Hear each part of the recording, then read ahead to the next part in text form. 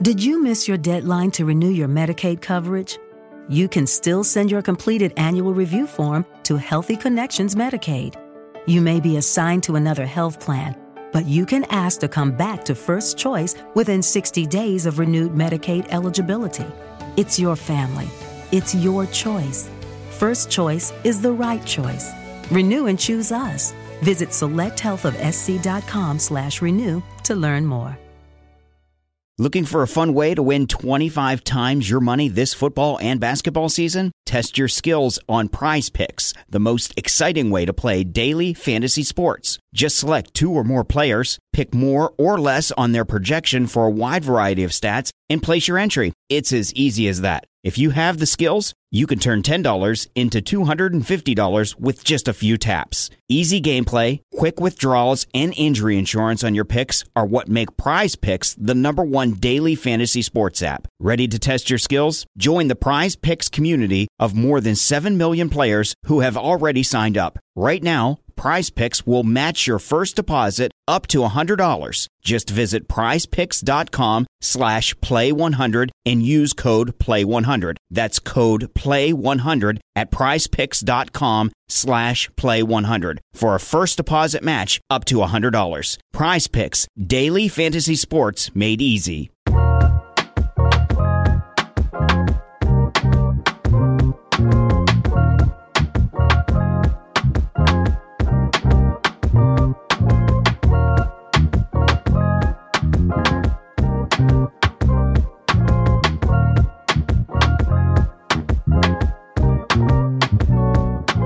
Welcome to High Stakes, episode 22. I'm your host, Neil Orfield. You can find me on Twitter at PlayerQDFS.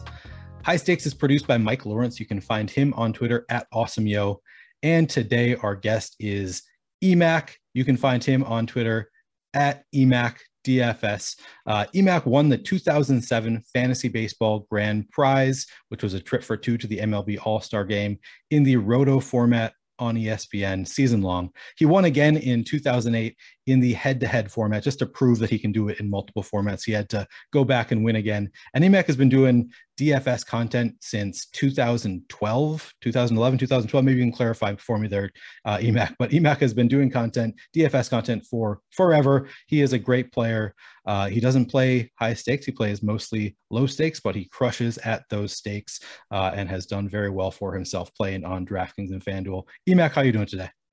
I'm doing good. Thank you for having me on the show, Neil. I've listened to, I believe, all of your episodes, all 21 or 22 that there have been thus far. Thoroughly enjoy this platform and thrilled to be joining you today.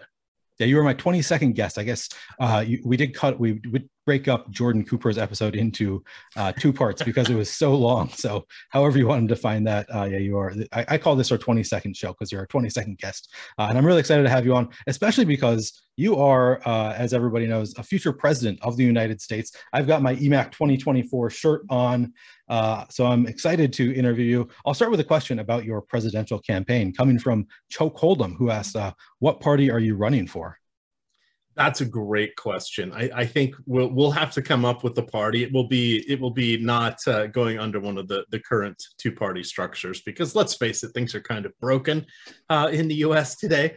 There are asshats on both sides. Shall we just leave it at that?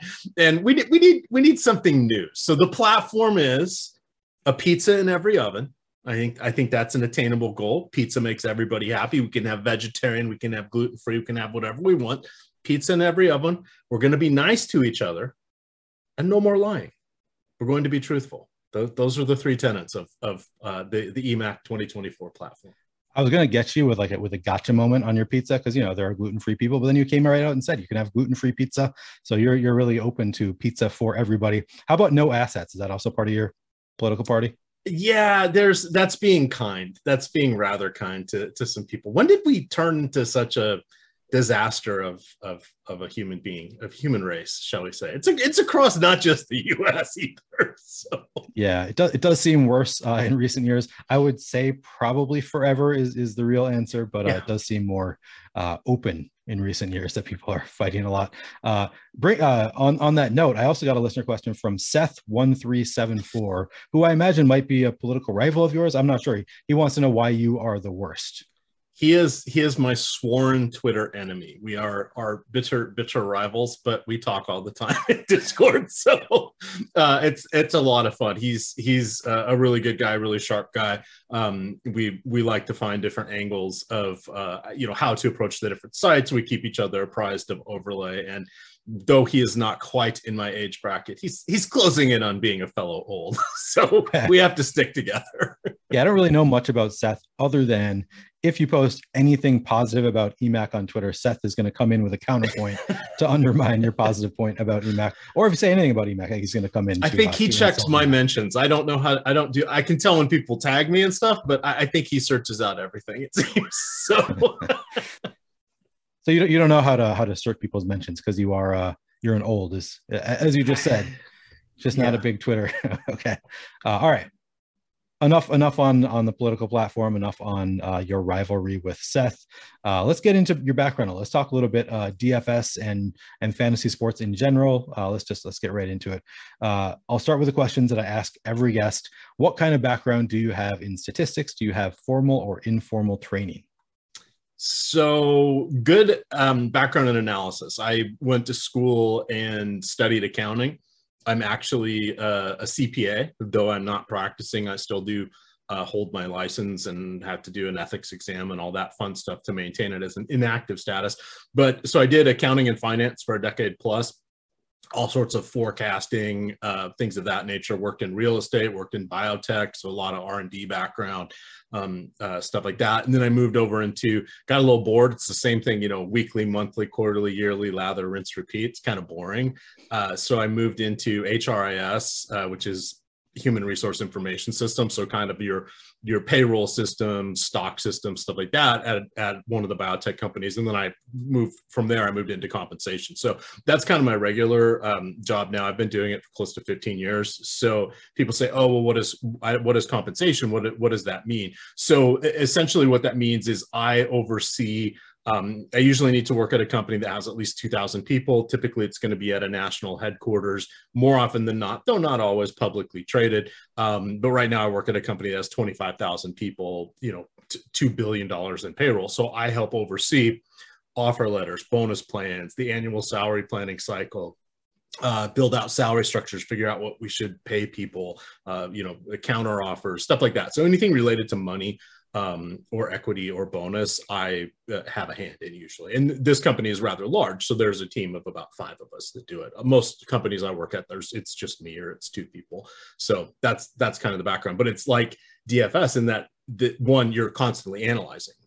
The difference between that and DFS, you never know when you're going to be right. I can come up with great ideas, what's best practice, come up with the unique thing to solve for a particular issue, but the time horizon to measure it could be years, and then you won't even know did people leave because they hated the manager or they didn't like the plan you put into place, right? So you never know for sure. So it's a lot like DFS, right? But DFS, you at least get that instant gratification of, was I right in this moment? That doesn't mean I'm always going to be right, but how did I do in this moment? So that's sort of what appeals to me for DFS. But so while semi-formal training, really good in Excel, but no programming skills. I went to school before the internet existed. I started out on Excel 2.0 back in 1990. So yeah. So I didn't even send you the questions, but because you've watched all the episodes, you knew that my next question was going to be about computer programming. So no real experience there. Yeah, you do so much content that I didn't even realize until today, as I was kind of looking through some of your stuff. I was like, wait, EMac is not a full-time content guy. And you play small stakes, and it's because you are so busy you have a day job on top of all of the content you put out on top of playing DFS. You have fulfilling demanding day job. So that's pretty impressive. Let's get into your background. So I mean, you kind of explained your job to us a little bit, but how about outside of that? Let's get into your DFS background and maybe any related hobbies. How did you get into, first, I guess you could start with, how did you get into DFS? Sure. So I stumbled across DFS. So I started playing in ESPN, right? So like when I started fantasy sports, we looked at the newspaper once a week and sporting news or whatever, and wrote up things by hand. And when my buddy and I figured out how to download, and it wasn't called an API back then, but we figured out how to download like stat files and write a macro that would calculate our weekly rotisserie basketball and baseball leagues, we thought we were like super smart. So that was fun. Again, internet didn't really exist. Like you dial out, but you didn't see anything. You just got information back to your computer. So that was sort of my first foray into fantasy sports. So I loved it. I thought it was great. It was interesting. It was fun. And then played on ESPN for quite some time. And find a bunch of people, like-minded gamers, right? So we didn't really have, there's no Twitter or anything like that, but there was message boards. So people would kind of recruit you to be into one of their little groups. And then you would play against these other little groups or little tribes. And we had our own little intricate scoring systems and whatever, but it was like, all right, let's find a bunch of hardcore people. So that was like the hardcore everyday DFS players, they'd be in that kind of stuff if DFS didn't exist. So that was a lot of fun. And then from there, that's where you had mentioned at the beginning, where I won a couple huge prizes actually at ESPN. So what they used to do is index your leagues, and they were pay leagues. You had to pay it worked out to like $9.99 for a league. And if you bought 5 of them, it was like $7.99. And the reason you paid, you win a t-shirt at the end. Woohoo. Who cares about that? Or you got points at the ESPN store, but people paid a little bit of money. They're probably going to try, as opposed to free leagues where people draft and then they just quit. So what they did is they would index your league score with all of the stats, how your team did within that, and then how your league did against all the other scores, assign you a rating. And that's how I came in first in those years. So playing against a couple 100,000 leagues, all the people, et cetera. It'd be like the equivalent of winning like back-to-back Wildcats on DK, or back-to-back slams, basically. So not like, oh my God, back-to-back Millie Makers, but no, it was like the biggest thing out there back then.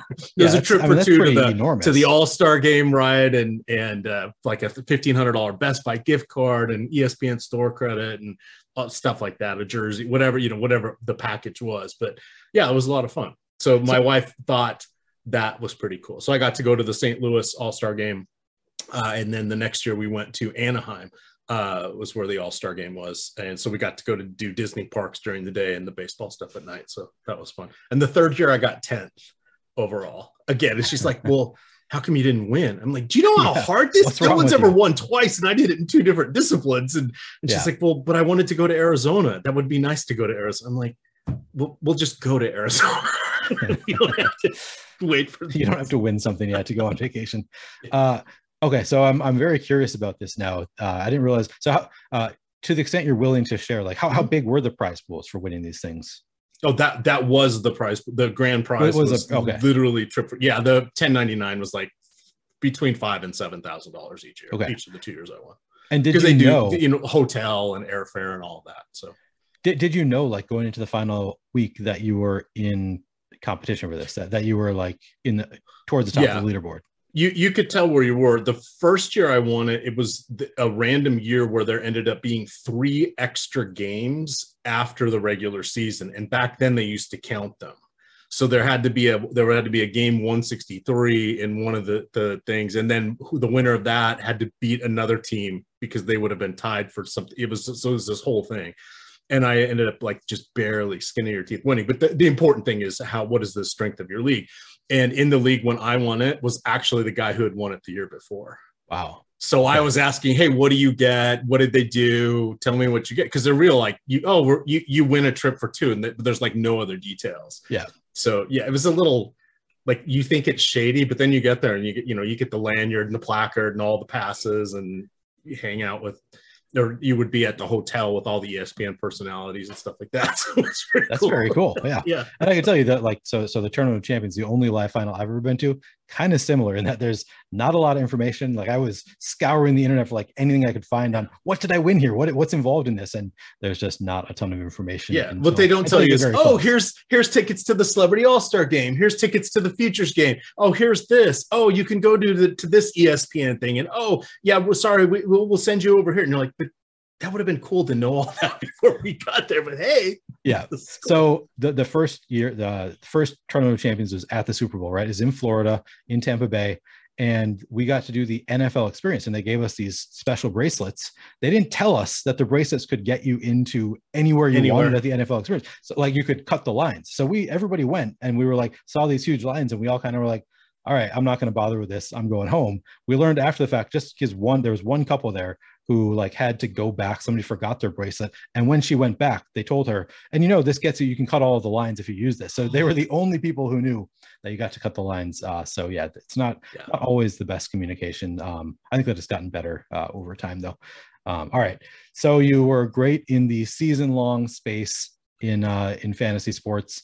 And that was 2007, 2008, you won those contests back to back. And then 2009, I guess you got 10th.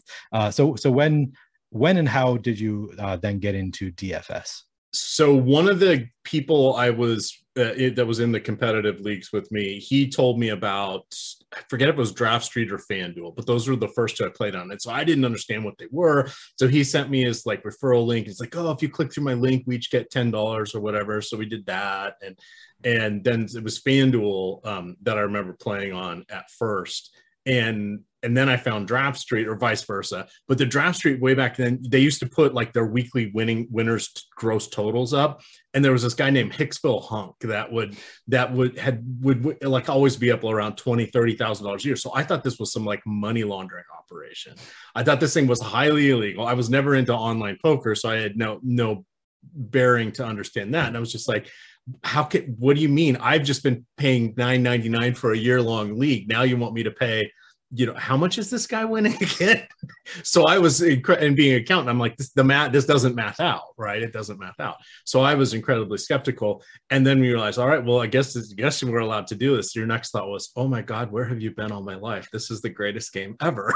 So. Yep. I know that feeling. Yeah, I love those. Were my two thoughts. Dear God, this is illegal and they're laundering money, or, oh, you beautiful thing. I think we all had kind of that same transition of like, is this okay for me to do this? Like, is this legal? Because we can't sports bet in Minnesota. I think that's true in a lot of states. And DFS at that time kind of felt similar. But yeah, I came from the season-long space and loved season-long fantasy sports, and that kind of was kind of a natural transition to DFS. Although at the time when I started, I didn't realize that they are very, very different games. I think that's not always apparent to people that DFS and season-long are extremely different games, although involving a lot of similar skills. So I think if you're good at one, you can be good at the other if you put in the work. Generally, I would say. Were you a winning DFS player right away? Yeah, I actually lucked out, and I think after, I only ended up depositing a couple $100, and then I ended up, this is way back when, they used to, like, it was a Friday contest or a Sunday contest would be like a $10 entry fee, and there'd be like 500 people in it. And you'd be, oh my God, it's a $5,000 prize pool. And the winner would get like $500, and second place would get like 400 and 300. Like, so it was like, if you got in the top 10, you like did very well. And that was really it. And mass multi-entry really wasn't, like, people would put in 3 or 4 or 5 lineups. I don't even know if there were lineup caps back then. You built everything by hand. Obviously, there were no projections. There were no starting lineups pages. Twitter didn't really exist for sports. It barely existed as much of anything at that point. So that was kind of the first foray into it. And I ended up, there's a site called Daily Joust, and you ended up winning. They did I forget what for some joust of champions or whatever, but they had a 12-seat contest, and I think it was like for $12,000 or $15,000, but first prize got $5,000, and you had to win in. And so there were only like 12 contests to win in on, and I think you had to beat like 300 people. It was like $1 or $2 or whatever it was. Maybe you had to beat 500, whatever the math works out to be to get that prize pool. And so I ended up getting a seat, and I ended up winning that. So I won that in September of 2011. So okay. that would have been right like 2 months into doing it, and all of a sudden I got $5,000. So kind of from that point on, I've never, I move money between accounts, or I'll, use my credit card to get a deposit bonus. I've never gone in the red since then. So technically I've never, been a losing player. I've had 2 calendar years where I've lost.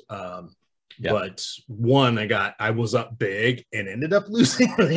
That made me rethink my approach to, I'm probably going to keep the day job. Oh, I don't know how this happens. And, dear God, I just, blew 80 grand. That was the dumbest thing I could have done.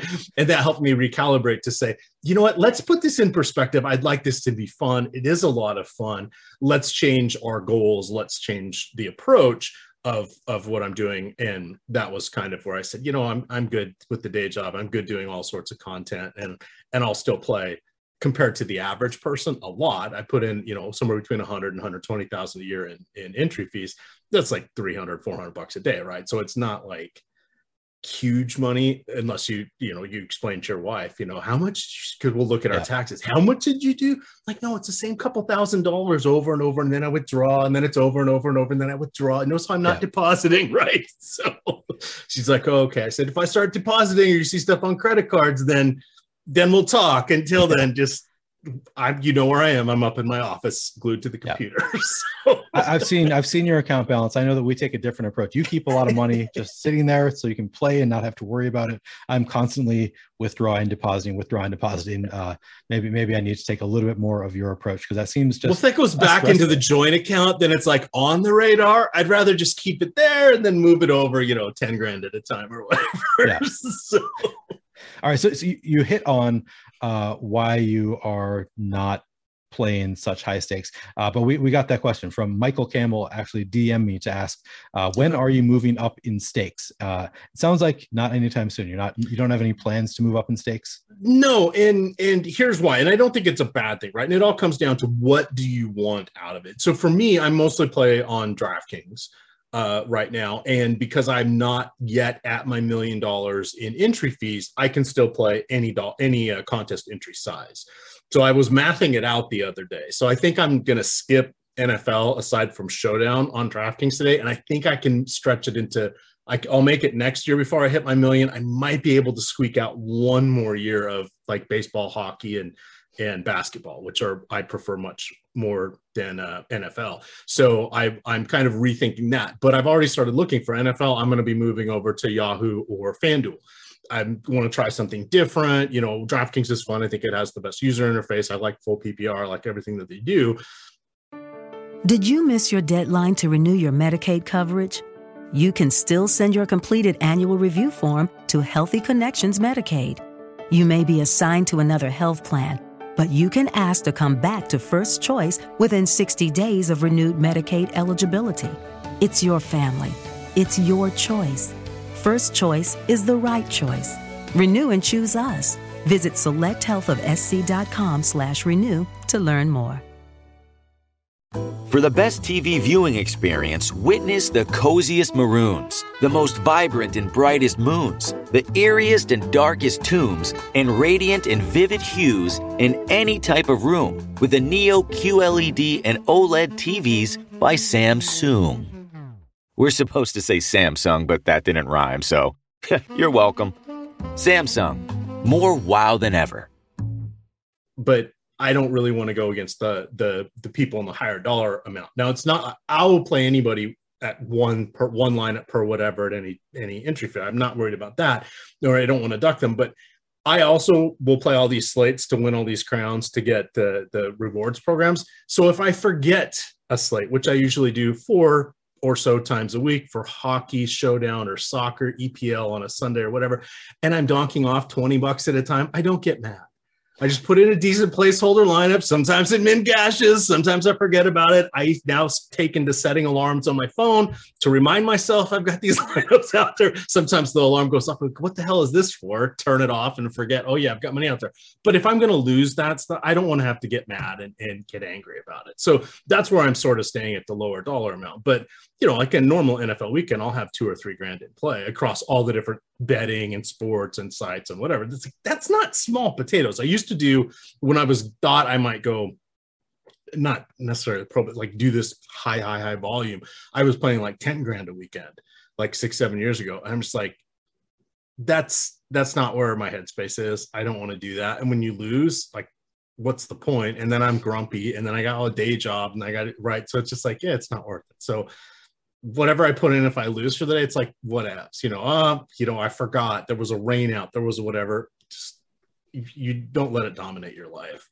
Yep. Find different goals. So my goal is to make the Onyx tier in DraftKings or FanDuel. I'm looking to see what they have. And some of the, Yahoo, I've got a whole bunch of deposit money from when they first started that never expires. So I got to play through that or whatever. So there's always, I like to look for the game within the game. I like to test out all of our different content, our different tools, different strategies. Doing content so much, you lose a little bit of the joy for what you're doing. So it's always fun to do NASCAR, or during the pandemic, the League of Legends, or I didn't know it was called CSGO. I thought it was CSGO or whatever, learning how to, play those and just going off like you're brand new at seeing this stuff again. That's cool. You forget what that's like. So I get more fun out of doing that, or mucking around with EPL. And that turned me into being actually a pretty decent NHL player too. Just using our tools, figuring this stuff out, et cetera, at Stochastic. So that for me is the puzzle, the challenge, instead of doing crosswords or community theater or singing the church choir, I'm doing this, right? So all right, put enough out there. We'll keep a little score. We'll make a little something. Yeah. The wife can go on her half marathon trips all over the US and I'll fund those if she doesn't bother me about block and DFS. So. All right. So I think that a couple questions come up for me from that question. One of them being, I want to get into how you are a relatively low stakes player. And that's a very relative term, because compared to a lot of people, you are playing pretty high volume. You're just not playing high volume compared to a lot of like DFS pros. What I play in a year, Adam probably does in 2 weeks. Yeah, exactly. Right. So it's like, it's not even close, but I'm still probably in the top 1%, if not a percentile of the top 1%, right? Yeah. Of the actual daily volume of people. So. Yeah. I mean, I think there are people who have, I've heard that there are people who have $1 million in volume in an NFL Sunday, on an NFL Sunday sometimes. So nowhere near them, and I'm nowhere near them either. So you're high stakes compared to a lot of people, but you are still relatively low stakes for somebody who is in the Onyx tier. So I do want to talk about how you get that done to be in the Onyx tier, but I want to save that a little bit because we got a question later on about the DK rewards tiers, and I'd like to talk about that a little bit more then. But the other question that came up is, you talk about how you're into hockey and how you play all these different sports, and you're going to be taking NFL largely off from DraftKings this year. So I'm just curious, which sport or sports do you think you have the biggest edge in? MLB for sure. It's my favorite by far. I embrace the variance. That to me is the most enjoyable. It's my favorite sport to follow. Watching, well, it's nice having the MLB package and being able to go see your pitchers, or if your person's up at bat. Whereas basketball, I'll actually watch whatever game I have on the screen, right? You can get into it and not have to change as much. But for me, it's baseball. Next would be basketball. For as much as I like hockey, I don't watch it that much. It's just kind of a function of time. But it's very similar strategy wise to baseball, and the variance is rather similar in goalies approach versus pitchers, and line stacking and power play stacking and stuff like that. So I do enjoy the construction and looking. I usually look at that the next morning just to see how I did.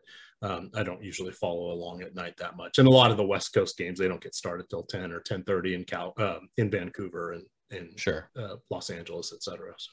Okay. I'm on the East Coast, so that's well past my bedtime. When I wake up to go to the bathroom, I'm kind of like, oh, wow, it's 1:30 and the game's still going on. Glad I didn't stay up and watch, right? Yeah, especially with baseball. All right. With your history as a successful season-long fantasy sports player, have you gotten into best ball at all? I have. And the funny thing is, where I work for my day job now, our busiest time of the year is in the summer. Traditionally, I would be on busiest times, always the end of the year, right? The end of the year bonus. What are we doing for stock grants? What are we doing for annual salary planning and adjustments? We're on a July 1st through June 30th. So our busy time is in the middle of summer, which crushes me from doing a lot of best ball. Prior to this, I would usually draft about 100 or 200 teams. When I was really into it, underdog did not exist. So it was more, you're just playing at 8, 10, 12 man leagues, and then you win whatever. If you have the most points at the end of week 16, you won your league. Okay. So this year I've done some on drafters because there's going to be some overlay there. So I did about we're recording this on a Tuesday. On the Monday for Memorial Day, I did 5 there. I've done probably 10 regular season long leagues, that most of them are for money, but that's managed leagues. I'll probably do another 5 before Thursday. So I'll only have around 10. I would have liked to have 20 to 50, just didn't work out for me this year, but I've listened to a ton of content, consumed it, because most of the best ball information applies to the season-long managed league. So if you're doing your home league or a few money leagues or whatever, you can have it's worthwhile to listen. And then it also gets you up to speed for week 1. You know who's where, what their roles are going to be, etc. So I consume the content. It's just a matter of I can do that while I'm walking the dog or doing whatever. But then it's like, all right, well, I'm already busy and baseball content. It's like, when am I going to draft? Yep.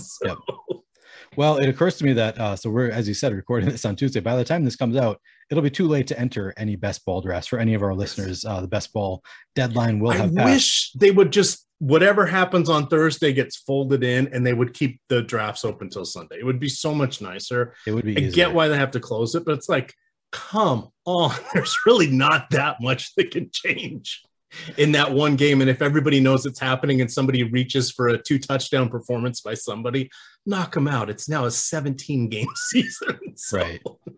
Knock yourself out on that overreach, because that means something else fell, right? So. But then is it, I guess people who drafted earlier maybe will be upset that they didn't have the same information, but that's kind of true for anybody who drafted earlier. Even now we have more information. So yeah, I can see your point there. But what I was getting at though, is I was going to ask you, since it's too late for other people to draft, can you just tell me who's your secret? Who's going to blow up? Who's going to break best ball this year? The people, I think Russell Wilson's going to have a good year. Sorry, Seahawks. As a diehard Seahawks fan, it sucks. I don't know how I'm going to watch any of the games. Sorry, Geno Smith. Oy. But I like Pollard. Tony Pollard, yeah. I think Elliott is just being carried by Jerry Jones. I think he's a reasonable starting running back who would be easily a starting running back on half the teams in the league, but he's more like a David Montgomery than he is, oh dear God, that look at Ezekiel Elliott. He can score on the run. He can score on the pass. He's averaging 5 yards a carry. He was amazing his first couple of years, but injuries at the running back position just take their toll. And I forget how old he is. I think he's like 27 or 28. Yeah. But they take the number of hits they take from high school into college. And even though now they only play a couple years in college, going, to the next, before they get to the next phase, it's a lot of hits. Okay. I think it just wears on them. So running backs especially, they just take so much. Yeah. So Tony Pollard, probably my favorite. I think Sutton or Judy will do well. That's kind of the byproduct there of Russell Wilson. Albert O. Wilson is always in his last 6 years, 5 of his last 6 years in Seattle, I think almost 30% of his touchdowns have gone to tight ends. Doesn't matter which one, he's agnostic there, but it's just he really spreads the ball around. But I think that bodes well for Albert O in the red zone as well. So those are kind of guys I'm looking at. Mike, I hope you're taking notes, because you're the only other person hearing this right now. So me and Mike can remember who EMac likes in best ball.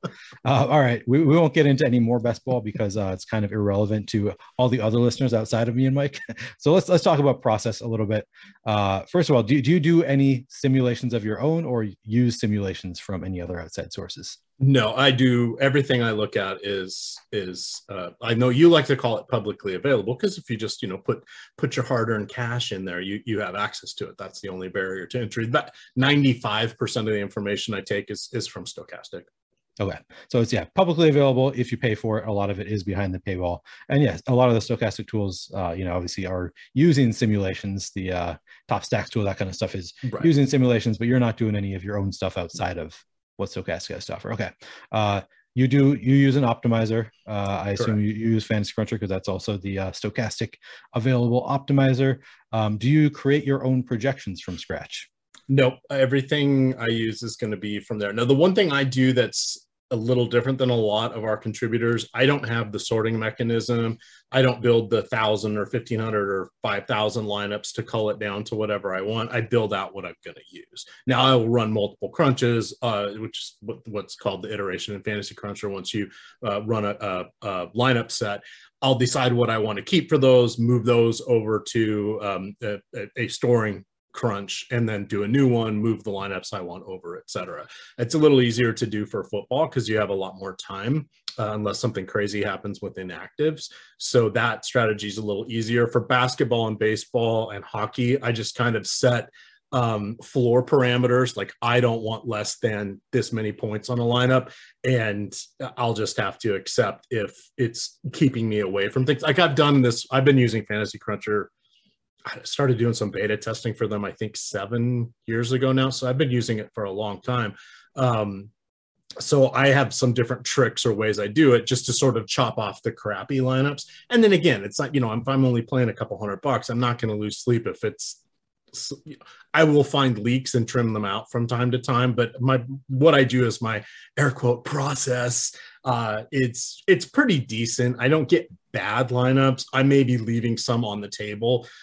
But again, it's a function of time for me, and it's more fun for me to have a little action on the game than it is to, be absolutely perfect. If I were doing what you do, or at stakes of anybody of that ilk, I would do things entirely differently. But if you're like, for all of you following along at home that aren't quite the high stakes folks like me, you want a little something on the game, you want to make it interesting, there are ways to do it and use tools and make things in an economical fashion that would be the same as if you went golfing every weekend, or you did a fishing trip every year with your buddies, or you did skiing, or whatever it is.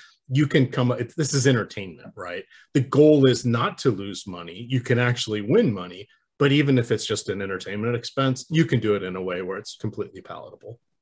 So I'm actually similar to you in most sports. In MLB, I only run a crunch of the lineups. I actually use the late swap optimizer tool. So I'm just putting it in, and it's making 150 lineups for me, or however many I'm playing that day. And I'm not for those of you listening along, I finally figured out why. I think it's you and Bro do this. It's because all you have to do once you've done, so you just you upload the contest you've already entered, meaning you can't add to it without creating a new CSV. You put that into the late swap optimizer function, play around with it, make it do whatever you want to do. You get the same Fantasy Cruncher flexibility. And then when you download it, you just upload that CSV. You don't have to copy and paste it back into your lineup template. It took me forever to figure out why you guys did that. Yeah, and that doesn't work for me because I like to keep joining. I like to play the smaller leagues. Okay. That's my strategy. I don't play the giant GPPs. I prefer to play 500 people and less. So I got to constantly join those because they don't put enough of them out there. They do on FanDuel, which is why I'm looking at moving over there for NFL. They don't put enough of those out on DraftKings for me to get a full what I would like to play. So I have always adding to it as they spawn for the last 2 hours. Okay. So that's why I keep mine in a separate thing. But it took, I'm like, why are they going to late swap optimizer? Aha! Yeah. You guys are just skipping a step. Yeah, we're skipping a step. And it doesn't work for Showdown. So one thing to keep in mind, if you are playing Showdown, it's not going to work. It does work for like MMA, even though like you can't make any swaps after lock. It still works for MMA. I actually haven't tested on, maybe they've changed that for Showdown. Maybe it works now too. But just a note that if you are going to use late swap optimizer, it's probably not going to work for Showdown. At least it did not last year. But yeah, I'm similar to you in that I'm basically just creating the lineups that I'm going to use. And I run several crunches to get that 150 set. So it's not entirely true. But I'm doing a 150 at a time until I get, exposure levels and lineups that look kind of the way I want them to. Let me take a minute away from this conversation with EMac to tell you about our sponsor, OddsShopper. Make your best bets in 30 seconds or less with OddsShopper. With hundreds of bets featured daily, OddsShopper gives you the edge you need betting player props and game lines across all sports.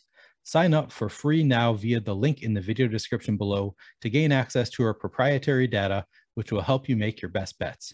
With expected win percentages and ROIs included, OddsShopper uses the same DFS projections we use here at Stochastic to filter out the best bets available.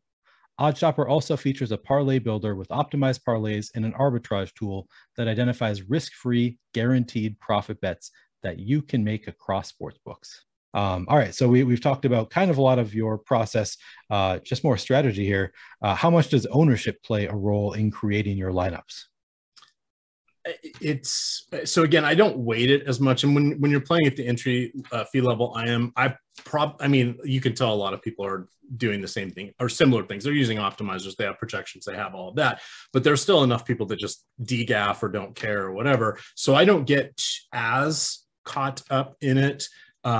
Still will follow kind of what is, our ownership, which is based upon the projected player popularity for usually the largest tournaments. In some sports, we will do the smaller tournaments or the high stakes tournaments, but it's generally a decent proxy across most things. So in football, I try not to go more than 40% of anybody in football.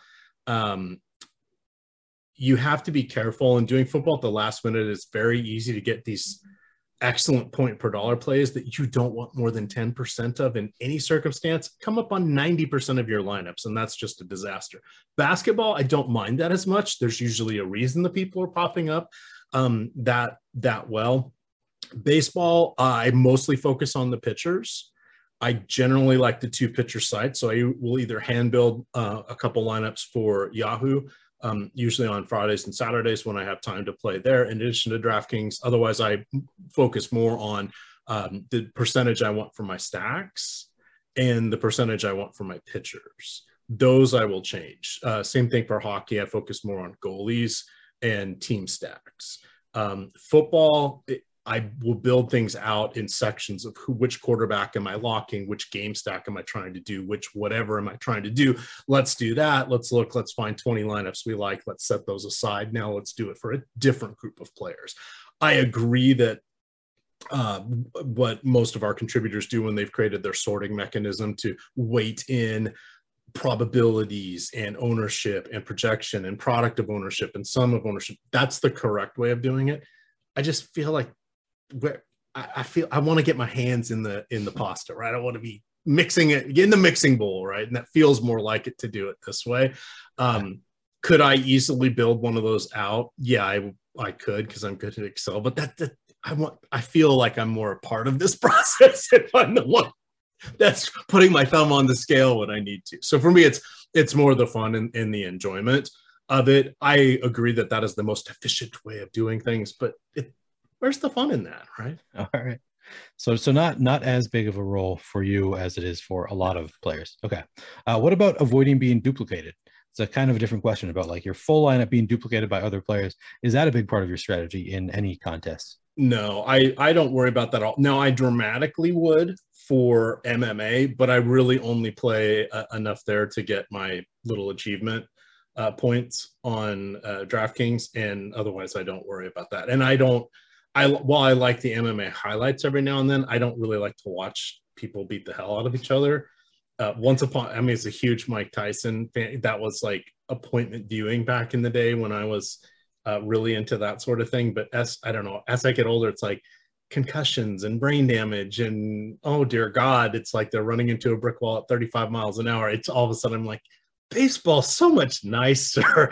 Basketball, well, they could get a concussion when they fall if somebody undercuts them, but otherwise it's pretty nice, right? So those are kind of the sports I like. Sorry, I didn't get there, but the duplication factor, like I am very intrigued by listening to what you and Jordan Cooper Blender talk about, and people are like, oh, all they do is talk about MMA. It's like, no, you dorks, they're talking about a potentially solvable math problem, strategically anyway, with limited variables, where it becomes very, very important to understand that if you are zagging with everybody, whoever zigs, if that comes to fruition, is paid off handsomely. Yeah. And the rest of you are fighting for a piece of a small-ish pie, right? Which would you rather have? The dopamine hit of I'm in cashed, or taking down the whole damn thing, right? Yeah. Okay, well, you have to do certain things. Same thing. You could do the same thing with NASCAR, right?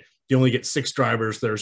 These days, there's only 36 to 40 drivers in any race. You need to do something similar, or you're just going to be duplicated all over the place.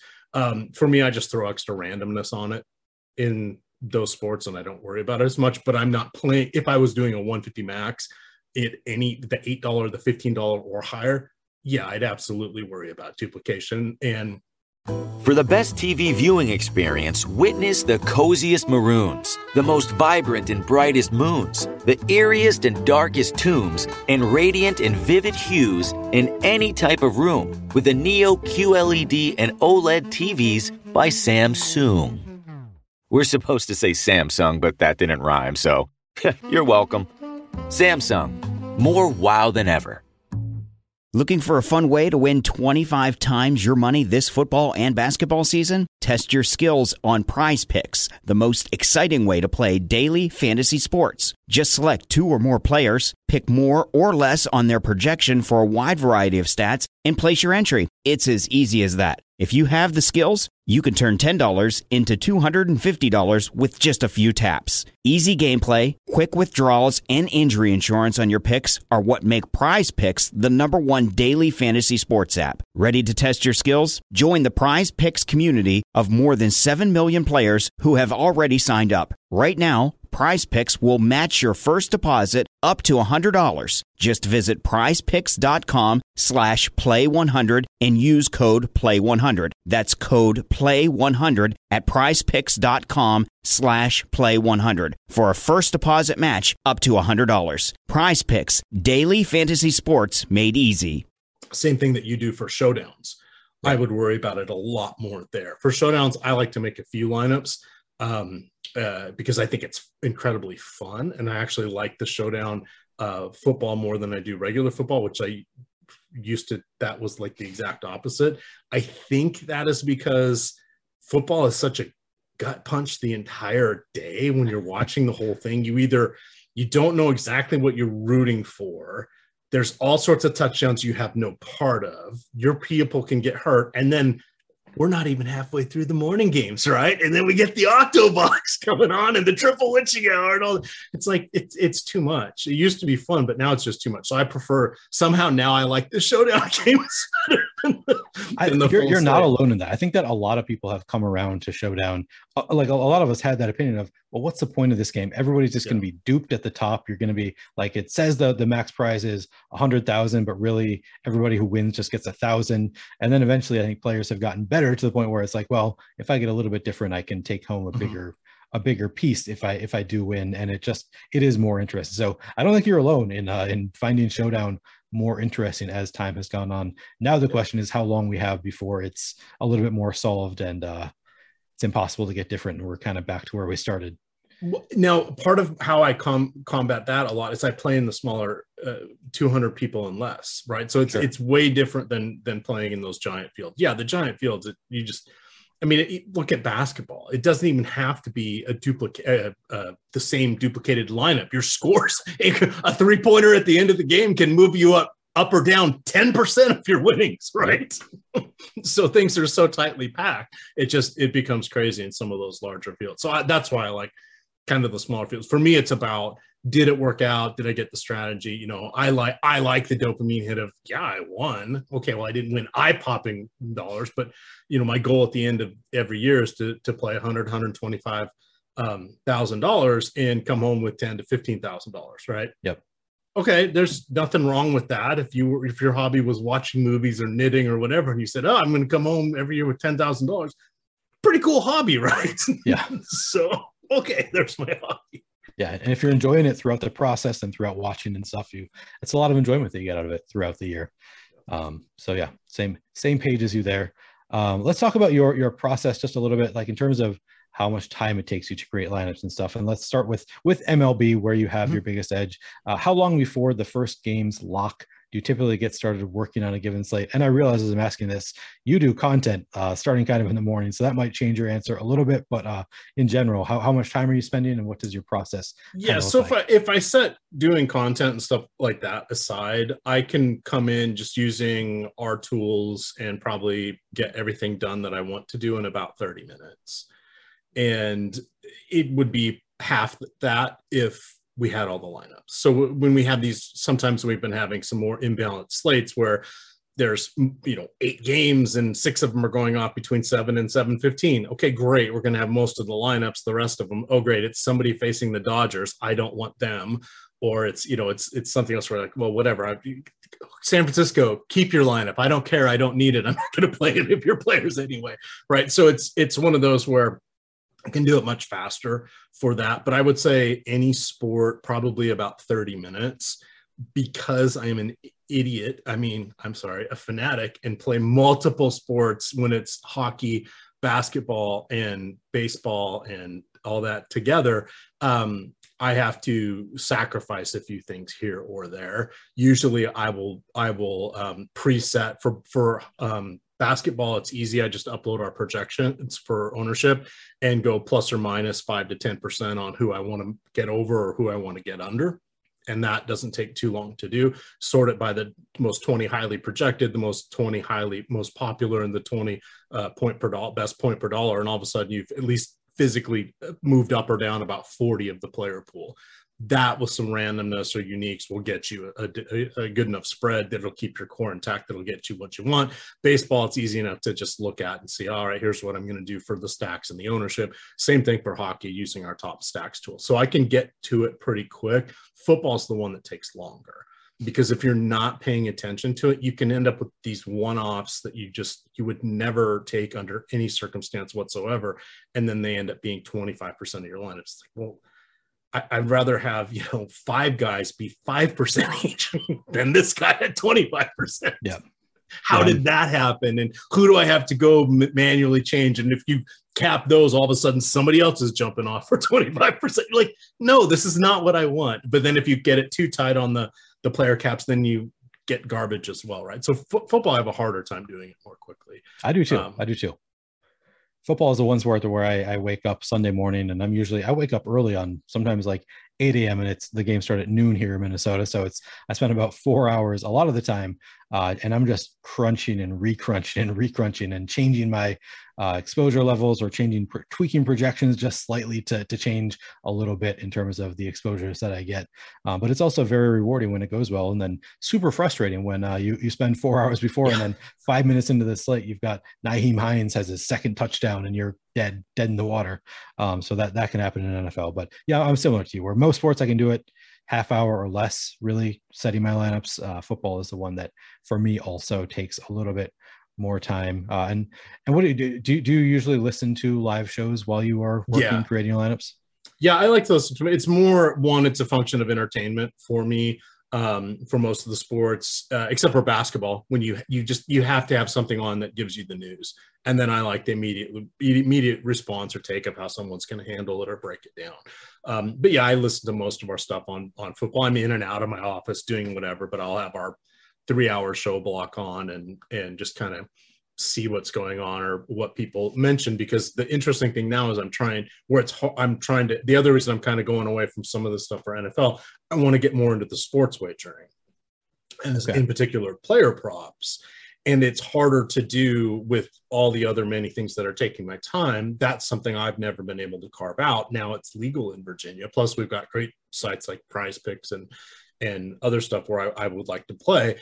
I need to set it, rather than me screwing around with my main slate lineups, I'd rather just play the showdown contests and then focus on some of that to see. So was it just recently legalized in Virginia? It was right before the Tom Brady Super Bowl, his last one with Tampa. Okay. So it literally was weeks prior to that. I can't remember if it was ready in December or it was a January 1st thing. That I don't remember for sure, but it was only around for a little bit before that. So it's one thing to, hear the spread and this and that. And then it's another to be putting your money behind it, right? Because you're sitting there going, all right, I'm going to put $20 down on this. I get what the spread is. I understand this. The hell is a teaser? What? Okay, I get parlays. I understand that. What is it now? If I can't pick something from each team on a normal parlay, I have to do a same game parlay. What the hell does that mean, right? Wait, I can't do a same game parlay and pick something from another. This is right. So you run into all these little roadblocks, and the learning curve on that I found is a little, from a user perspective, a little harder. And right now I'm just on the DK one, but I'm going to sign up for a few of them because I'd like to try the arbitrage, right? Or the true line shopping, especially for college football. So we have some good stuff from that, from Matt Kajeski and from Ben Rossa. So that for me, I think is going to replace some of what I'm doing for DFS. That would fall miles behind still from baseball, hockey, and basketball for me. But it's rather than main slate football, I'd rather do that. Well, that brings up a question for me. So it's not legalized here in Minnesota. Yeah, we can't sports bet. I'm very much looking forward to the days when we can, and it will be a long learning curve for me as well. But the question I want to ask is, so you say that you're kind of getting away from DFS in football a little bit in favor of sports betting. Do you have concerns that DFS is going to be cut back significantly in the coming years, or going to become, kind of unbeatable because, people are getting sharper all the time. People are going to be going away to sports betting. Maybe the prize pools shrink. Do you see DFS going away as a full-time profession? Currently, I don't know how many people do it as a full-time profession currently, but do you think that's going to be feasible in 5 years? It maybe. And so I don't think DFS will go away. I don't think it's going, what could happen is enough of those top heavy prize pools finally suck the life out of the top heavy prize pools are the most egregious thing they ever do, right? That money doesn't stay in the ecosystem, if you will. It leaves, right? If I won $1 million, great. That's not coming back in any form or fashion for me, because I won a few tickets. Here we go. I'm in the Millie Maker. I won. Sayonara. That money's coming with me. I'm not changing the way I play. I have now accelerated my retirement horizon by 2 years, right? But maybe I'll be doing DFS content full time, but I'm not going to change the way I play. Yeah. So that to me will hurt the people doing this full time. The lack of the gigantic prize pools, because people are absolute morons and don't understand how math works, will take the casual out because they can't win whatever it is. They'll still be the puzzle for people like me to play. That I don't think would ever go away. But those gaudy prize pools where I don't take my toe, those could be definitely at risk. It's a sliding scale. I think that they will come up with things to combat it. I'd like to see some innovation with some of the things we do with DFS, but the challenge we've seen is, well, one, the biggest company is in DFS, the most idiotically run company out there, but they're focused on what is the biggest customer acquisition, and that's sports betting. Yeah. And none of the smaller sites have found enough traction to challenge the big two. It's not even the big 2.5 anymore. It's just the big two. So what will we see? More sports wagering, DFS, and as a form of sports wagering like Prize Picks and No House Advantage and the myriad of other sites that do that. But could somebody grind out $250,000, $300,000 a year like they can now? Probably not. And where people think, oh, that's a lot of money. Well, no, that's like being paid like $170,000 a year, because you got to take your benefits. You got to pay both sides of the payroll taxes. You have to have a cushion. There's no retirement. If you're on vacation, you're not making money, right? So it's all of that. So people are like, oh my God, if I was making $300,000, it's like, well, and your stress and the heartburn, and there's probably 400 or so people that are doing that right now. It's a pretty small group.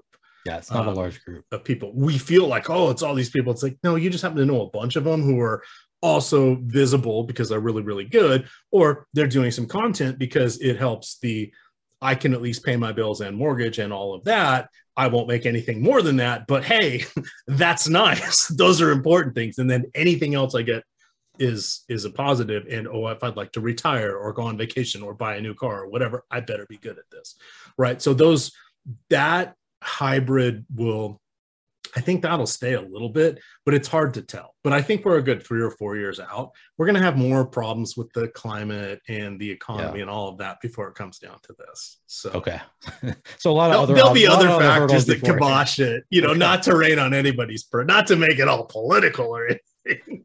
But I am running for president. You're running for president, but not with a political party. To be clear, that's right. Not yet. To be determined. The pizza party. The pizza party. I like it. Pizza party. There we go. Go with that. Love it. I'm voting for it. All right. Let's move on to a few listener questions. Let's start with Dan Strafford had a question. Who is the best co-host you've ever worked with? I will say the best catchphrase to open any show, any podcast ever is, And away we go. This is the fill in the blank of the podcast with Dan Strafford, blah, blah, blah. That was Dan. Dan is the great voice of everybody in all of this. He brings a nice, unique experience here, but I can't name favorites, right?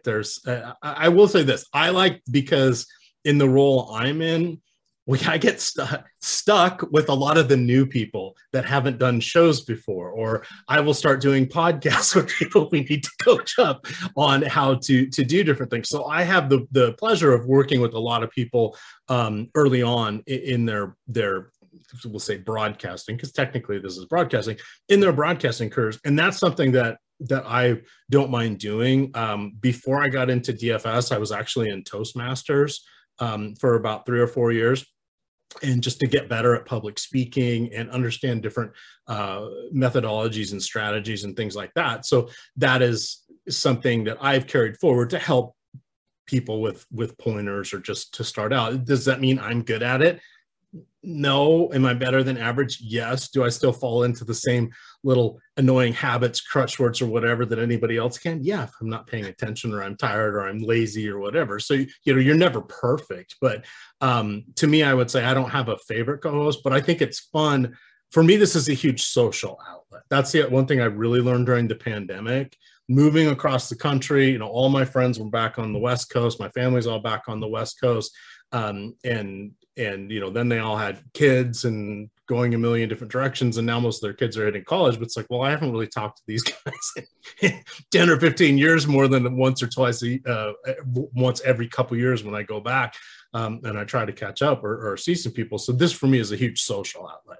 So for me, a lot of it is, hey, talking before the shows or after the shows, or stuff like that. So I think it's fun. I think it's great talking to all the different people that we have, because while a lot of people come from some sort of math type background, there are so many different types of math background. Like, I'm accounting and finance. You got Alex, who's was math something or other. You get actuaries. You get all sorts of different people that are in different skill sets. So you just find out different things, and this is the one common bond that we all have. So even if we don't agree on a bunch of things outside of this, we can set all that aside. That was a very political answer, EMac, to not name your favorite co-host. It's true. I've had so many good. I've probably done close to 2,000 shows, and I'm constantly changing pairings, because I usually work weekends or the crappy night shifts that nobody wants, or the overnight podcast. So anybody that becomes a full timer, they go on the main shows. They leave me. So I don't know. Maybe I'm harboring ill will towards a lot of people that. Oh, I see. Well, that's gonna really help leading into Dan's next question. But first, I want to say I think you are great at this, EMac, and I think the audience loves you. So I think that speaks to how good you are as a broadcaster, if that's what we want to call what we do. I think you're great at it. But this leads to the next question, which is, who is your most hated co-host? Let's get the claws out. Whether it's somebody that you hate yourself or the audience hates. There's only one person. The person who blocked me on Twitter.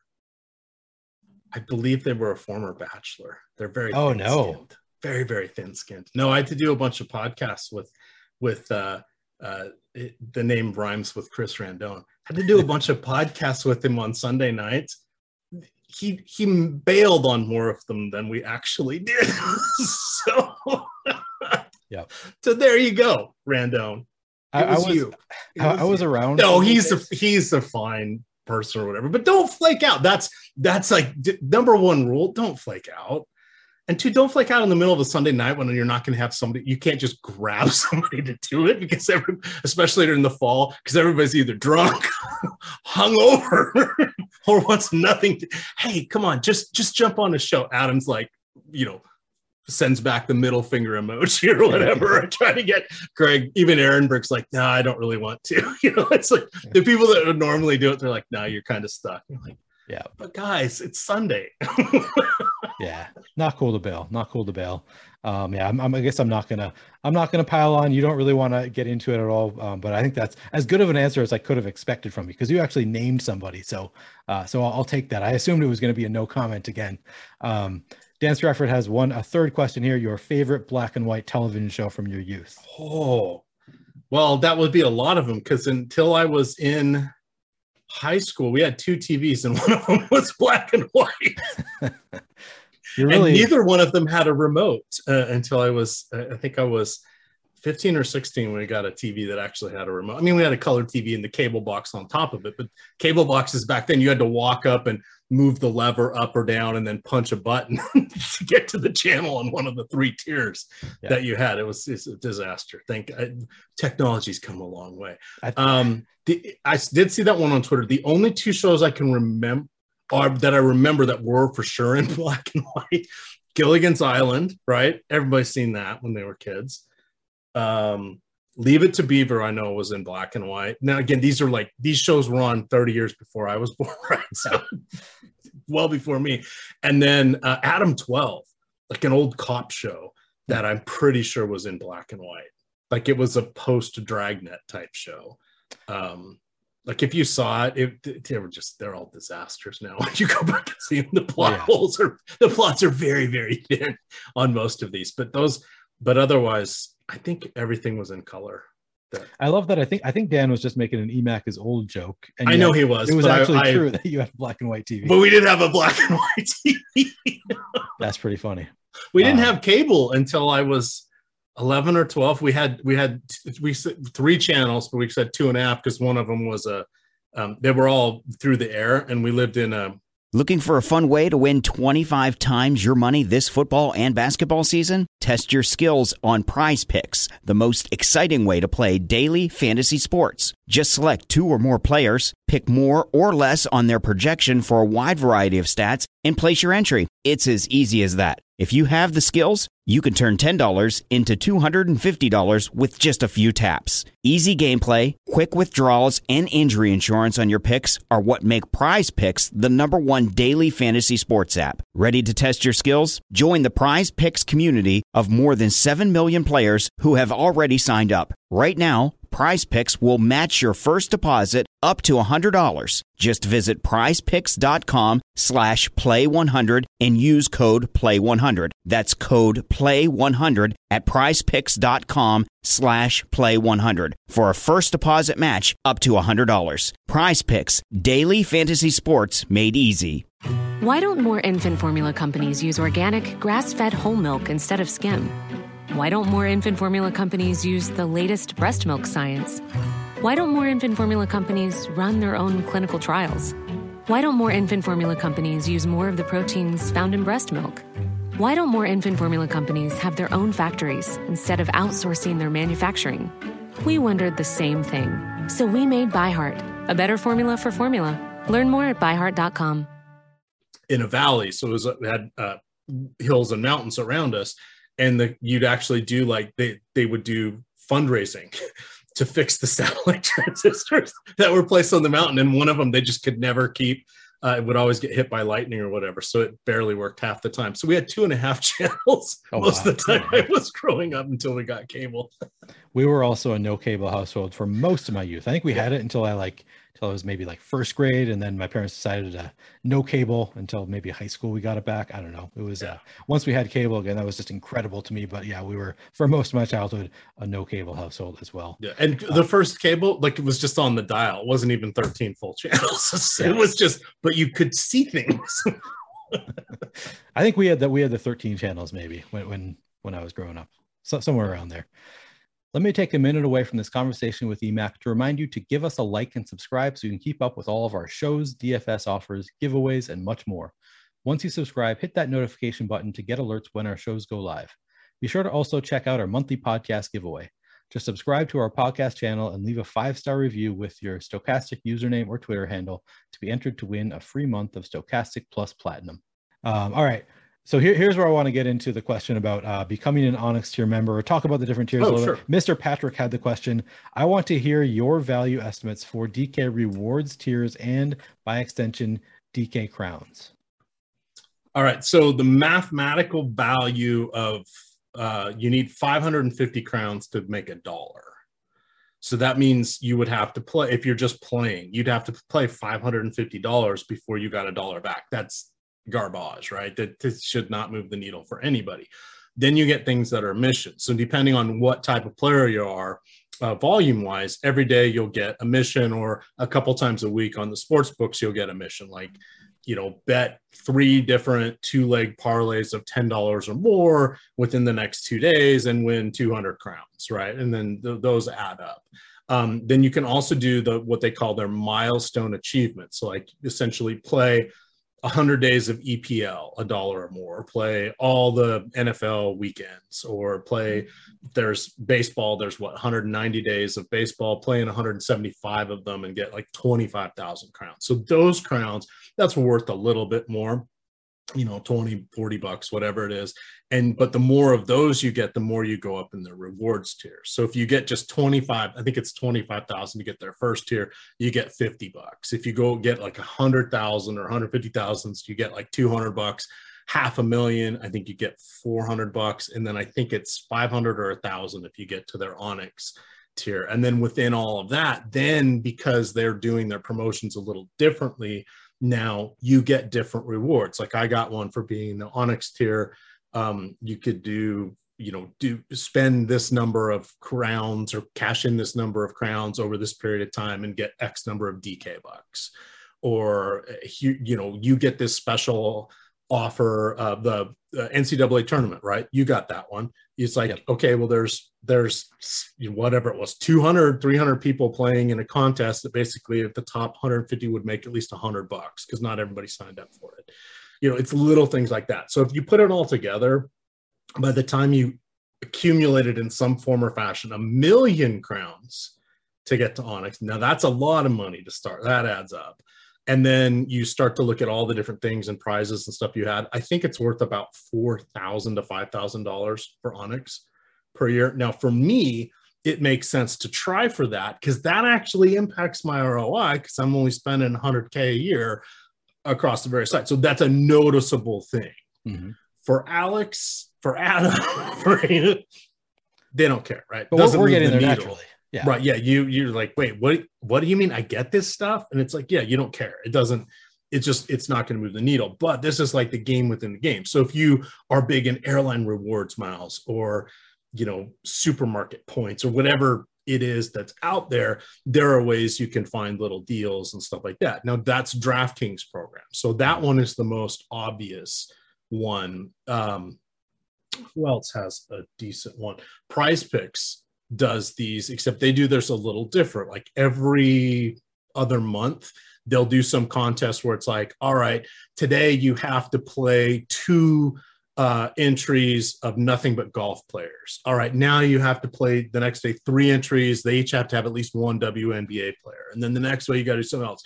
And if you do that 7 days in a row and do whatever we ask you to do, and some of them are winning a certain amount of dollars, not profiting, just winning or doing whatever, then you get a card that you can earn up to the card that lets you get $5,000 if you get all 5 questions right that you get to pick and use at any time you want, right? So, you jump through those little hoops. That's a fun one to do on Prize Picks. We had a couple people that cleared $5,000 on the hot dog eating contest of all things. They used their card that they had earned over a series. It must have been, I guess, the end of the NBA playoffs, right? It was like, pick somebody from this game and if this person, you pick a rebound prop with this or whatever it is. And then you jump through all those hoops, you got XYZ, and then you were off and running. The most I turned my Super Bowl one into $1,000. I got 4 out of 5, right? So those are kind of fun. And again, that moves the needle for what I do because I'm not putting a ton per se. I mean, again, if I lost every single day, I'd lose 100,000. That's a lot of money, right? Right. Okay, but doing it this way, I think those are the good ways to do it. You never know what's going to be out there. You kind of have to read the little fine print. There are a few other sites that will send you an email. Hey, we'll give you a risk-free whatever, right? So like Super Draft or I think Underdog may have done this. And then what's the other site? Monkey Knife Fight. I'll get those occasionally. Hey, you get a risk-free $20 bet. You have to do this. Somebody like this player needs to be in it. One of these 5 questions, and then do this, and then you will give you site credit if you lose. So I'll do those and jump in, right? And you hit a couple of those that are 10x or 20x, and all of a sudden your $25 is $500, and you're like, well, that was cool, right? It's hard to do, right? But you can do stuff like that. And I think that's something that a lot of people overlook. Again, the people that are doing the heavy volume and stuff, they're not going to care. It's a drop in the bucket. I mean, they have upload errors that cost them way more than any of these would ever make them back in an entire year. But for ham and eggers like me and a lot of the other people out there, it's fun. It's the little challenges, right? It's like I don't do the video games. I wish I did once it got past the Sega 3 buttons. Once we got a double triggers, double thumb joy, that's well beyond my capabilities. But it's like the side missions in those games, right? Go save the princess, or go rob the bank and don't kill anybody, or whatever those are. That's what this is to me. Yeah. So I think it's fun. Can I do it? But you got to math it out. Does it make sense? Because there are some of them that are sucker's bet. Walk away from those. Yeah. They're not, just because it's out there doesn't mean it's good. And a lot of the ones they put on the sports betting books, because not just DraftKings, but even some of the DraftKings ones are. But I look at the other books, sucker's bet. No point in doing it. They're just coaxing you to put money at risk. That's for those of you that just want action in it. Whatever. For those of you that are trying to profit, a lot of those are suckers bet. All right. Just meaning you may fail. You may not. It may force you into a bet that you don't want to make. The dollar amount you can do whatever you want with, but if it's forcing you into something that you don't feel great about, don't do it. Okay. It's not worth it. All right. All right. So I just have one more question before we kind of ask out my closing it out questions. I wanted to ask you what advice you would give to somebody who wants to do content in the fantasy sports world, but doesn't have experience in the field. Yeah, absolutely. And I get this question all the time from people, because they're like, oh my God, we see you do all this, and you do writing, and you're on shows, and they don't know. We all wear back office hats. I do the contractor payments here at Stochastic. I was the scheduler and contract payment person at FanVise. I did a bunch of behind the scenes stuff when I worked at Roto Grinders, right? You pick up a bunch of different hats. So the key thing is everybody wants to come in, I want to be on a show. I'm good at whatever. I want to do it. If it's a big three sport, it's going to be hard to break in. It really, really is, just because so many people can do it. If it is more of a niche sport, you got a better chance. What is a niche sport? Well, anything that's not the big three. But then the question becomes, you better know it, and people will know real quick if you do or you don't. So like golf, NASCAR, hockey, stuff like that, WNBA. But even then, it's hard because those shows don't draw a lot of people. So we and other sites, some other sites don't even support that at all. We'll do some content for it. How can you be good at it? Well, make some short video vignettes. Nothing stopping there's literally no barrier to entry. Every computer's got a camera now and a decent sound equipment, and you can get StreamYard, record yourself doing a little video, making your pick on Prize Picks or whatever every day, and post that on Twitter or post it on YouTube or somewhere. Just get the reps in. And then when someone says, hey, we've got an opening, you can point to them, hey, look at what I've done. And your answer isn't, oh, you should put me on a show. I want a GPP. You know what? That would have worked 10 years ago. That doesn't work now. The other thing is, take any opportunity you can get. Is it writing for something? Is it filling in for someone? Is it doing an interview? Is it whatever it might be? And you get your foot in the door. First thing we do when we look to find people is, are they dependable? Can we count on them? Hey, guess what? That's the same thing.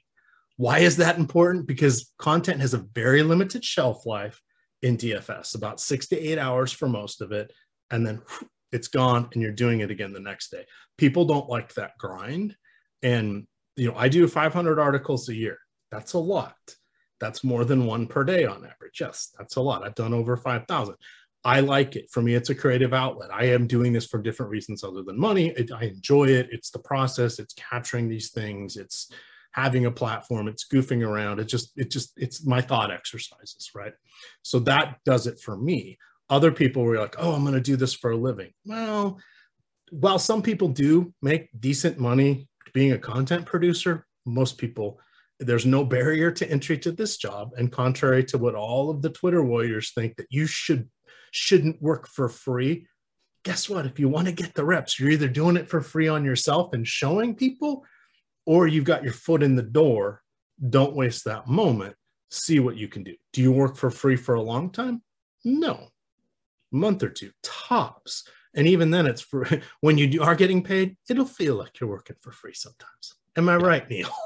Depending where you are. I mean, and I do work for free for when on the Theory of DFS, as the regular guest on that podcast. I work for free, mostly out of just enjoyment. Is kind of the reason I do that. So so think of it like the gig economy, right? So now the perfect example is, well, would you go drive Uber for a little bit? That's about what this is, right? You can do it from home. There's some flexibility, etc. But are you a good writer? Okay, if you're not, then it doesn't matter what you're going to write about. Okay, you're a pretty good writer, but you only know football. All right, well, guess what? So does everybody else. What can you do? What's the twist? Be like Alhambra and break something down differently that nobody's looked at, or do something special or focused, or offer up to write player blurbs, or become a useful member in the Discord community. That's how News God, El Negro Loco, that's how he got his job. He made himself indispensable, and now he's doing a bunch of customer service stuff and other behind the scenes things, in addition to running most of our news feeds. Yeah. Okay, we didn't know we needed it until we had him. Like, we need this. Let's get this guy over here. Yep. T McBee, Terry McBride, super active user in chat, constantly helpful with people answering questions. Hey, we've got it. You want to be on a show? You're bringing good information. Talk to us for a second. Oh, okay, you know what you're talking about. Let's get him on air. Okay, wow, you're really good. And then he's off and running and doing a bunch of other things behind the scenes that you guys don't see that keep the company up and running, right? So that's how you kind of get your foot in the door here. And a lot of people aren't. They just think it's all, I'm going to come in and do shows and do whatever. And it's like, that's the byproduct of a couple hours of research. Yeah. Right. That's why I always say, I'm doing an article today. Of course I want to do a show. I've already studied the slate. Yeah. Like, we don't want to overload you. It's like, you're overloading me when you spread them apart. Right. Yeah, exactly. If I'm doing an article one day, a show the next day, I can imagine that's a lot tougher than just doing both on the same day, because it's the same research that goes into each. I did not realize you do 500 articles a year. That is insane volume. And then you're also doing a lot of shows, and then you have a full-time job on top of it. That's impressive. All right, let's close it out. First, where can people find you, EMac? At EMac DFS on Twitter. Okay. I thought my DMs were open. I think they are. If you tag me or if you have questions, you can get me, or emac@osmo.com is our email. I don't check that email, but I have it send me messages to my email when we use that one, because people, I kept missing contributor meetings. I'm like, you guys never invite me to these contributor meetings. They're like, dude, we have them all the time. Oh, I didn't know I had an email here at Osmo. I didn't do a ton of meetings until I started full time. Last year as a contributor, I had virtually 0 meetings. So apparently I missed that boat too, but nobody ever called me out on it. So I guess that's fine with me. All right, let's finish it off with a question that I always like to finish it off here. And you can answer about any type of format, season long, DFS, whatever. Tell me about your favorite win or win celebration in any fantasy format. Oh, I would say my favorite win. It's always the first one, but that was like that one I told, that $5,000 baseball win right out, not long after I started playing. Like I knew what slate it was going to be. I looked ahead to pitcher matchups. I knew who I wanted in my lineup. There was, I think it was, is it Ryan Hannigan or something, the backup catcher for Cincinnati Reds way back in the day. He was like a platoon player. There was like 4 platoon type players that I wanted in my lineup that day. I built my lineup at lunch and didn't change it, and just let it. Everybody came in and started like I was hoping they would, etc. And I essentially led wire to wire. Wow. That was probably my favorite one. My second favorite one, and this is a good one to end on, this is what started it all. In that same September, I got, there was a contest on DraftKings, $20. I think it was a 40 or 50 person contest. The winner, and remember, this was like, oh shit, this was like, we didn't even know what winner take all was back then. They didn't have that format. Your prize was the next Friday you flew out and got to go to the Roto Grinders inaugural NFL bash. Wow. And so I entered that. I think it ended up it didn't fill. It was like, if it was 50, there was 40 of us in it, something like that. And I picked that I heard about on the radio, sports radio, the local area, a young shortstop for Baltimore named Manny Machado, who hit 2 home runs that night. Wow. And I believe I led that one wire to wire. And that started this all off. I won a ticket to, my wife's like, explain this to me again. You're flying out to Las Vegas to go watch football with a bunch of people you don't know who they are. You know, your imaginary friends. Your fantasy friends.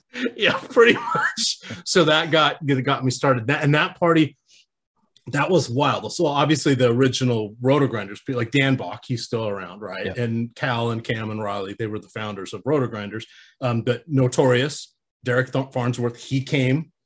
He and his wife and a couple buddies drove down they were still in college at the time in Utah, and they drove down to that party. John Britt, JMB Wingspan, he does a lot of hockey stuff. He's still around. Head Chopper and his wife were there.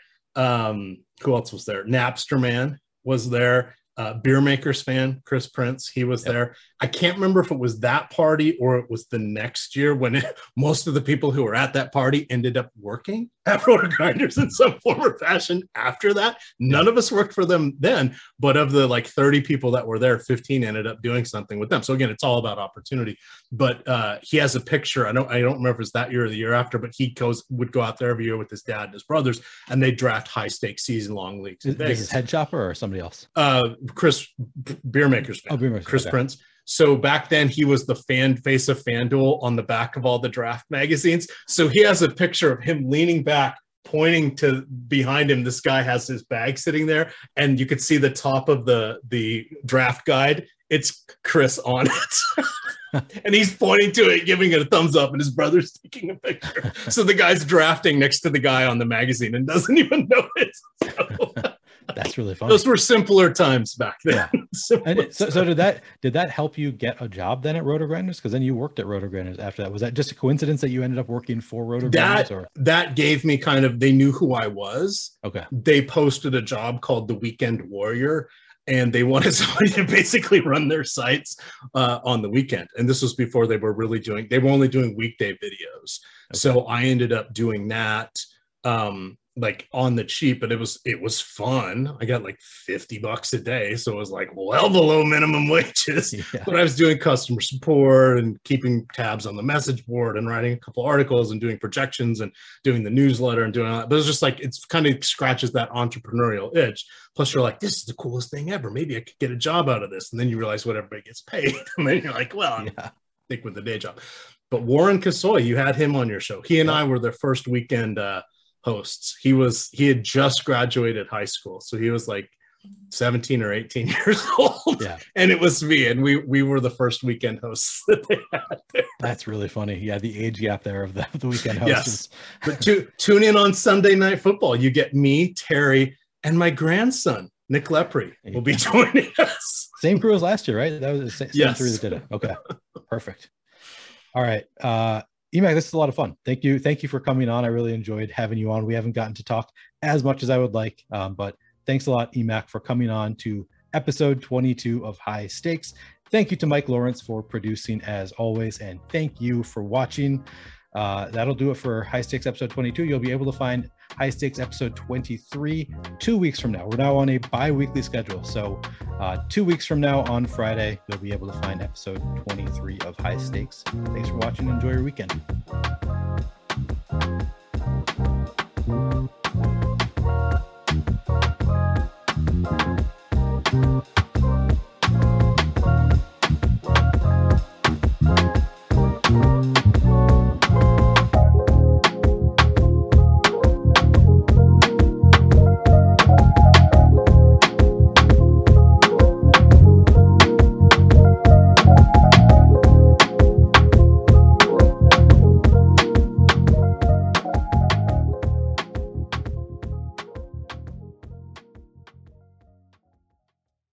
Looking for a fun way to win 25 times your money this football and basketball season? Test your skills on Prize Picks, the most exciting way to play daily fantasy sports. Just select 2 or more players, pick more or less on their projection for a wide variety of stats, and place your entry. It's as easy as that. If you have the skills, you can turn $10 into $250 with just a few taps. Easy gameplay, quick withdrawals, and injury insurance on your picks are what make Prize Picks the #1 daily fantasy sports app. Ready to test your skills? Join the Prize Picks community of more than 7 million players who have already signed up. Right now, Prize Picks will match your first deposit up to $100. Just visit prizepicks.com/play100 and use code PLAY100. That's code PLAY100 at prizepicks.com/play100 for a first deposit match up to $100. Prize Picks, daily fantasy sports made easy. Some people don't think horses and people communicate. We call those people not horse people. Not horse people don't know you and your horse share a unique bond, or that your horse knows you know they like your dogs. But not so much the barking. At Sentinel Horse Nutrition, we don't knock not horse people. We're too busy focusing on horse people's horses. With extruded nugget feeds for exceptional nutrition and formulas for every need, our wide choice of feeds makes it easy to find the fit for your horse's health. Find theirs at feedsentinel.com.